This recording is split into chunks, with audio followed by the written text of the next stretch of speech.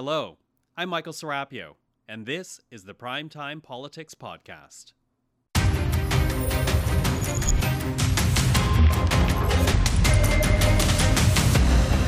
Tonight on Primetime Politics, election footing.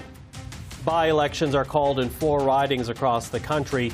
Could the People's Party of Canada get its first elected MP in Maxime Bernier? And do the Greens stand a chance in the riding once held by Marc Garneau? We will speak to our strategists. Also, the situation I thought was pretty challenging, so I'm glad you're going there. As the Prime Minister meets with Canadian forces in Alberta, we check in with the provincial campaign, now entering its 3rd week. Coming up, we'll speak to 2 journalists who are covering the Alberta election. And addressing sexual misconduct and racism in the armed forces, we will speak with Lieutenant General Jen Gerson. This is Primetime Politics.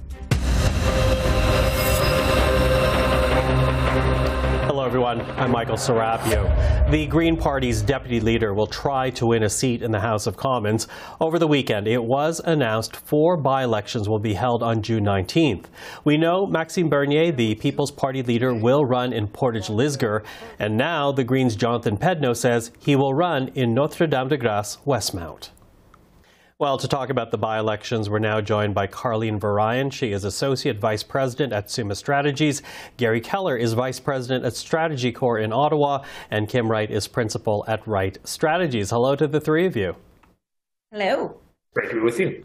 Now, listen, these 4 seats are considered safe seats by their respective parties. And I definitely want to talk about both Jonathan Pedneau and Maxime Bernier in a bit. But let's talk about by-elections writ large. How important are these by-elections for the parties to at least test out their campaign machinery? Carlene, I'll get you to start us out since we know the Prime Minister will be asking Canadians for a 4th mandate.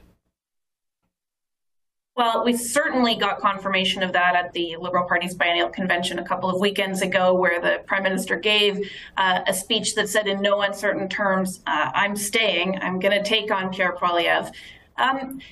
By-elections are a useful tool for parties in both situations where the outcome is relatively known, as well as by-elections that are tight races. And we do see those from time to time. As you mentioned, Michael, the 4 coming up are not necessarily that. I think they will be most valuable for the Conservative Party in terms of field operations, communications, their GOTV strategy, because they're the party that have had the most recent significant turnover of senior staff and infrastructure. I think you can expect to see the Liberals and the NDP use their standard playbook that they've been applying in the last number of elections. And so it will be most interesting to watch what the Conservatives do. We got a little bit of a taste of that in the Mississauga by-election just before Christmas. And in that one, we didn't see the new leader, Pierre Poilievre, have much of a role at all. So I think what we'll be watching for in these 4 by-elections is whether he makes stops in those ridings or not. Okay, then, Garry, let me bring you in because, you know, as Carlene says, the last by-election was the riding of Mississauga Lakeshore. That was last December. Conservatives came a distant second. So how important are these by-elections for Pierre Poilievre? Well, it's a good question because the 4 by-elections in and of themselves, to Carlene's point, they really aren't in question. They're all 4 very safe Liberal seats, very safe seats, 1 Liberal, and 2 Liberal after 2 Conservative. And so for the 2 safe Conservative seats, you know, they already have strong infrastructure in the ground on place there, good local teams in place. But, you know, to Carlene's point as well, there's been a lot of turnover at national office. And really that Lakeshore by-election really wasn't a great test because Pierre Poilievre had only been leader for a short period of time. The infrastructure, you know, they hadn't really started to fix that infrastructure. Now they've had a new executive director in place, some new people on the party side, and it's a good testing ground to test some messaging and to test some party machinery. But make no mistake, all of these seats that the by-election would call them are safe seats. So great for fine-tuning, but probably not more than that. Mm-hmm. Yeah, Kim, what would you say about these by-elections and how they fare or how important they are for the parties? Well, I would disagree with my colleagues here to say that this is not going to be a sleepy campaign. Maxime Bernier, running in Portage-Lisgar, has already laid down the gauntlet, calling Pierre Poilievre's conservatives fake conservatives, and that you can, elect somebody where it doesn't really matter because they're not going to be part of the government. And so he's actually trying to rile up his PPC base, which can be when weaponized, I suppose, for lack of a better word, quite interesting. In the Conservative side, the candidate there, his name is Brendan, he actually has used a bit of a U.S. slang. His social media post was "Let's go, Brendan," and so, which is a bit of a, I don't know how politely I can say "F you, Biden" is the way that they kind of frame it in the U.S. So is this a whisper campaign? Is this dog whistle politics as usual? So that's going to be fascinating. Who's going to out conservative and out real quote unquote conservative? Then you also had Pierre Poilievre going into Oxford last week and doing his now infamously mocked mud on his boots in Pearson Airport video, where he said phrases like, "I was out with the common people at their festivals," which doesn't really exactly scream man of the people out meeting folks. So I think that there was a reason that Pierre Poilievre stayed out of Mississauga Lakeshore last time, and that's frankly, once they started seeing the numbers of how Pierre Poilievre engaged or didn't with voters in a meaningful way, it impacted his polling. What we'll always see on by-elections, and Elizabeth May is always the standard, can you start to gain traction? As Elizabeth May did coming in second in the 2006 London by-election that some viewers might remember. That was her coming out party, for lack of a better word. So this is an opportunity to test messaging in multiple provinces, machinery in multiple provinces, and work the kinks out. But I suspect all of these campaigns are looking to get a lot more headlines. Okay, listen, I got to barrel through a few questions here because I do want to touch on a few points. But Garry, pick up on that because when Kim is right. Maxime Bernier has called Poilievre a fake conservative. What kind of impact will the People's Party leader actually have on Poilievre's right flank? Well, look, Max Bernier is desperate for attention, desperate for votes. He's quickly becoming the John C. Turmel of Canadian politics. That's a guy who's running like 58 straight elections in Canada and lost them all. And I suspect Max is going to do the same in Portage-Lisgar. I mean, for goodness sakes, he couldn't even pronounce the name of the riding correctly when he was doing his campaign launch. But there's a reason why he chose that riding to run in and not any of the other ridings to run in. And that's because in the general election in 2021, the People's Party struck 20% in that riding, not with Max Bernier, but with another local candidate. And I think that was a bit of a different moment in time. Clearly, there was a lot of frustration in that sort of rural Manitoba, strongly socially conservative riding of people that were fed up around COVID mandates. There was a lot of issues raised with the shutting down of church services in churches. And in the recent Conservative nomination, you can't ignore the fact that Brandon Leslie, the Conservative candidate, defeated the sitting finance minister of the government of Manitoba, a Conservative, Cameron Friesen. Can't ignore that. And there's a reason why that happened, because he directly tied Mr. Friesen's record as part of the PC government of Manitoba with COVID lockdowns, the lockdown of churches, the lockdown of small businesses, to say, that's your record. I'm not that kind of conservative. And so it's hard for Maxime Bernier to go in and say, well, fake conservative, when you have a guy who has good traction on the ground, has clearly shown that he's not afraid of taking on a big name. And so I think Max is going to be a lot of bluster in this campaign, but not much more than that. I'd be surprised if he got double digits in this campaign. Okay, Carlene, do you think Maxime Bernier stands a chance in the riding? Not at all. To be blunt, for all the reasons Garry stated, he's going to have a real challenge. But you add to that, this is a guy from, to be really blunt, this is a guy from Quebec with a relatively thick French accent that's coming into a rural prairie riding and expecting to connect with people. I'm just not sure that that's a match that's going to have a lot of success. Yes, opposition to pandemic measures is a real thing in this riding, but that has not been an issue that has as much relevance or interest by voters the way that it did in 2021. No, I don't see that being a real force in this campaign at all. It will provide a little bit of distraction for the Conservative Party of Canada's campaign, and that they'll have to be looking over their shoulder and paying attention to what he's doing. But do I think that they really have to worry about their hold on this riding? Absolutely not. Okay. That leaves Jonathan Pedneau, and I'm really losing time here quickly, so I apologize. But Kim, I'll leave this one to you because, as I said, Pedneau is running in the riding once held by Marc Garneau. Any thoughts on that strategy or what the Greens have at stake with this by-election?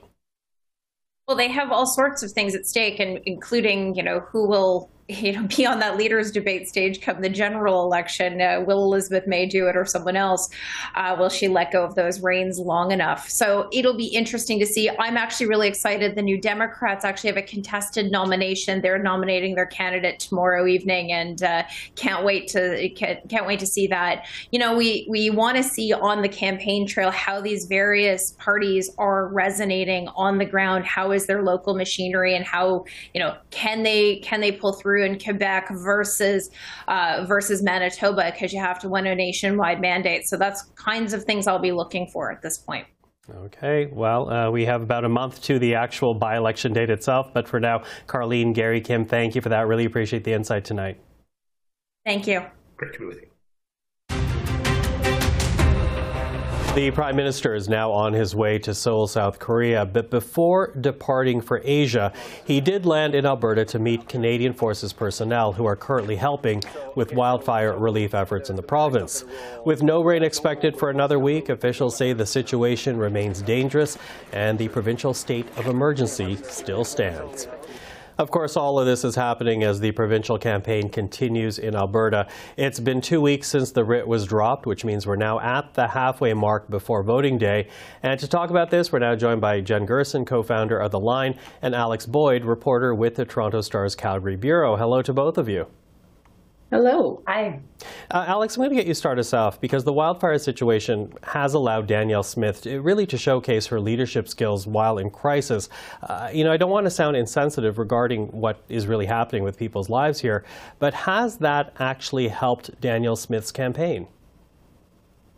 I think in some ways it's an opportunity. I mean, natural disasters in a lot of ways are an opportunity, if not an obligation, for leaders to stand up and show that they have what it takes to lead. I don't think it's totally a coincidence that some of the Alberta leaders that are best known on the national stage are folks whose reputations have been really forged in disaster. So people like former Mayor Naid Nenshi, who got a huge visibility booth during the Calgary floods, people like Rachel Notley, who really got a lot of attention during the Fort McMurray fires. And so it really is an opportunity for leaders to be seen in a new and authoritative light. Of course, it's not just posturing. There are almost 20,000 Albertans who can't go home right now, who are facing evacuation orders. I'm in Calgary today. It's very hot for May. It's only going to get hotter this week. So this really is a serious situation that needs to be dealt with. And so in some ways, it's an opportunity. I also think it's put Smith under the political put her in the hot spot a little bit in ways that she maybe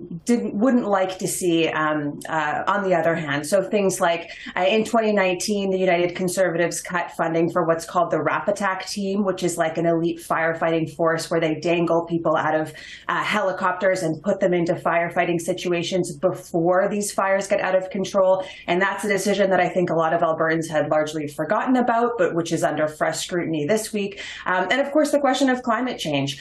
We know that fires like this are getting more common. They're getting bigger out here in Western Canada. And so that puts that question back on politicians of, are we ready for this? Are we doing enough to deal with some of these impacts? And these are the sorts of questions that I would imagine Smith is not loving having to answer 2 weeks before an election. Mm-hmm. So that's Danielle Smith. Of course, the Prime Minister does come to the area. He does visit natural disasters when they happen. So no surprise he's in Alberta. But I wonder, Jen, does his visit affect the campaign in any way? Because last time around, Jason Kenney really made a big deal of tying Rachel Notley with the Prime Minister. Yeah, to be honest with you, this campaign's been very distinct from the 2019 campaign in really interesting ways. I don't think that, to be honest, the wildfires have been the dominating question coming out of this election campaign, and there's a number of reasons for that. One is that as big as the fires are, in terms of the number of people displaced or the amount of potential damage to human lives and human properties, it's actually not the biggest we've seen in recent years. Interestingly, it seems to me like there's much more attention from the rest of Canada on the wildfire situation here than in previous years. But the Fort Mac fires, and I believe in 2016, and the Slave Lake fires were both much, much more damaging, both in terms of the number of people who were affected and the amount of damage that they did to physical property and structure. So, and also, as Alex pointed out, I mean, we are heading into this being a new normal. This is early May being a wildfire season in Alberta is increasingly just getting kind of baked into our understanding of the seasons. So it's kind of an interesting thing. The wildfires have been an interesting opportunity for the leaders, but I don't think that they've overshadowed the continual gaffes that Danielle Smith has been suffering during this election. Mm-hmm. Well, let me pick up on that point, because I also want to get your reaction to the poll that was released this weekend by Abacus Data, a survey that shows the NDP very much in the lead. What do you make of those numbers? Alex, I'll get you to start. Sure. I mean, there's the evergreen disclaimer that a poll is just a snapshot in time. It's a relatively small group of people. I think in this case, they talked to 800 voters. So anyone who thinks that the election is over with 2 weeks to go, I hate to break it to you, but we might see some changes between now and Election Day. What is interesting about these numbers is that the snapshot in time that they are looking at was a very fiery one here in Alberta. This polling was done in the days after some comments from Smith were publicly revealed, in which she appeared to compare people who've been vaccinated for COVID with people who follow Hitler. And so, Smith is obviously someone who has a long track record of making, some might say blunt comments, others might say very controversial comments. But even for her, even in that context, these particular comments have really hit a nerve. They've upset a lot of people. And that has been, I think, a question for a lot of folks. Is this something that is going to actually stick to her in a way that some of her past comments have not? And so this is kind of the first glimpse of what public perception could be doing. Again, I had this conversation with Janet Brown last week, who's a very well-known pollster. She wasn't, I believe, involved in this poll, but she's a very reputable pollster here in the province. And she made the comment that sometimes when you ask people a question in the wake of an event, they react emotionally, they react with anger. And so sometimes when they've had a little bit of time to cool down or to process, they may end up voting differently than what they initially told the poll. So again, I don't know that this poll is, the end of the road for us in Alberta, but it's an interesting look at an interesting period in time. But, Alberta elections, there's lots of twists and turns. We got 2 weeks to go in Alberta election time. That's years. And so, it's not over here. Jen, what do you make of the number that we saw from Abacus this weekend? Well, I mean, I have a sort of a famous instinctual distrust of polling, and that has nothing to do with the fact that I married a pollster. But read into that whatever you want to read into that. But to be blunt, I mean, it is just one snapshot. It's one poll. What's interesting about the poll is that it is showing or suggesting that undecideds are starting to break to the NDP, particularly in places like Calgary. That could be a death knell for the UCP if it continues. I don't know how that's reflective or fits in with internal polling. Judging by the level of sort of chaos and fear that I can sort of sense coming from the UCP the UCP campaign, my feeling is that they know things aren't going particularly well for them.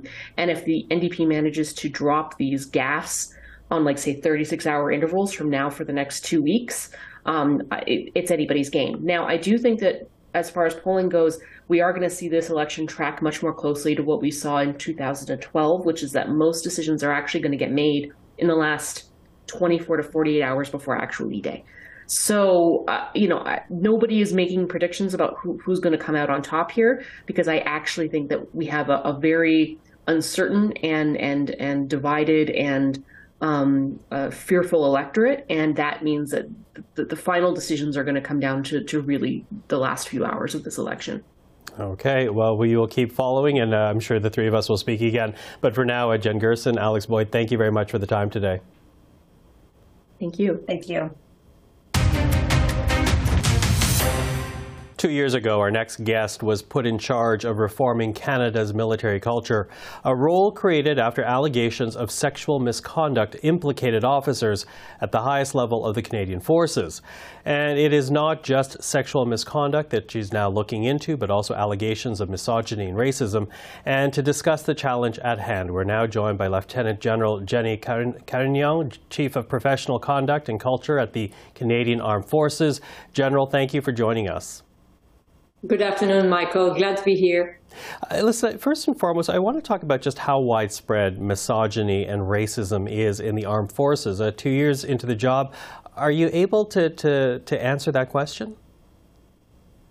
So I think what we are currently doing in terms of culture and professional conduct is having a holistic look at what actually is at the root causes of misconduct. We understand that misconduct is a symptom, and strictly going after misconduct is not necessarily the way to deliver the climate and environment free of discrimination, misogyny, or hateful conduct. So really, they are taking a whole different approach this time around. So a different approach. What was it then within military culture that allowed these things to go unchallenged? So what we have seen is we have actually gone out in the first year of my mandate to directly consult so 9,000 members plus of the defense team, public service, military, reservists, did respond to our consultations. And what we wanted to identify is how does our culture work? What has been absolutely key to our finding is that we found that our culture is informed by 4 pillars. The first one is leadership. The second one is teamwork. The third one is service before self. And the fourth one is identity. So what we found was that nothing is bad everywhere all the time. It is cyclical. And what we have found was that those pillars are neither good nor bad. It is always in the way they are expressed. So leadership, for example, is a key pillar that does inform our culture, and that immediately puts us on the track of prioritizing our efforts in how we are developing leaders, how we are developing inclusive leaders, which in turn is going to affect the way we express leadership in the workplace. Okay, let's dig into that. How are you going to train leaders differently now than perhaps in the past? I think when you talk about a military leader, you're thinking about military strategic competency. What else are you going to add into that formula?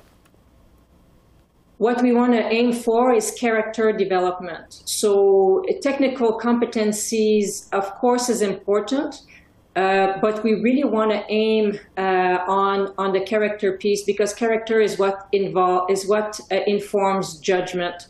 So what does that mean in concrete terms is that we are focusing our efforts as a priority in the basic level schools and how we deliver training at the basic level and how we socialize new members in the forces. And the second aspect is in terms of leadership development. We are aiming towards initially develop inclusive behaviors. So started last year, we have now we are evaluating our leaders on inclusive behaviors. And this past year was the first year where we are actually debriefing people in that space and then developing them towards that via coaching programs, via leadership support teams, and other tools to enable that change to happen. Now, I know one concrete attempt, you talk about people being essentially ingratiated into the military culture, and I know one attempt to address at least one problem, that of sexual assault, that military leaders were thinking of limiting the amount of alcohol members can consume during certain events. Does the military have a drinking problem? Is this what you're trying to address there? So the military doesn't exist in a vacuum. We are existing as part of our society, and as we all know, alcohol has been part of our social environments. So I think the key word here is adapting to our context, and the military has adapted their drinking habits and postures and approaches over the past many years. As an example, drinking is definitely restricted at the various activities that we do organize, and it has been so for the past 30 years. And yet the military was talking about the tie between drinking and sexual assault in a number of the cases that have kind of come up within Canadian forces. So there is a link between sexual misconduct and alcohol, and it's an important factor to consider for commanders who are overseeing the work and how people are operating and working together. So it is broader than alcohol. There are many more factors that are involved, such as age, such as power relations between ranks, power dynamics, as well as location as to where the incidents actually happen. So many more factors are involved into sexual misconduct, of which one we do observe a trend, which is why we do enable commanders with those data so that they can make the appropriate decisions and actually design events with that in mind. So why not just ban alcohol? Because it would not be appropriate in some instances. So as we all know, military members work and live together, which is a bit of a difference than what we normally encounter. So when your home is on the base, it would be inappropriate, and again, a one-size-fits-all would not be appropriate for that. And frankly, the vast majority of our military members who we entrust in serving their countries do actually drink responsibly and consume alcohol in a very responsible manner. So again, a one-size-fits-all would not be appropriate. But I have to reemphasize that point that currently alcohol is restricted on the many events or many things that we do, such as operations, exercises, formal events that we organize, like that. The alcohol consumption is definitely restricted, and it has been for many years. General, thank you for the time. Thank you so much, Michael. And that is our program for this Monday evening. I'm Michael Serapio. For everyone here at CPAC, thank you for watching. Up next is L'Essentiel This Week with Julie Van Dusen. We'll see you again tomorrow night.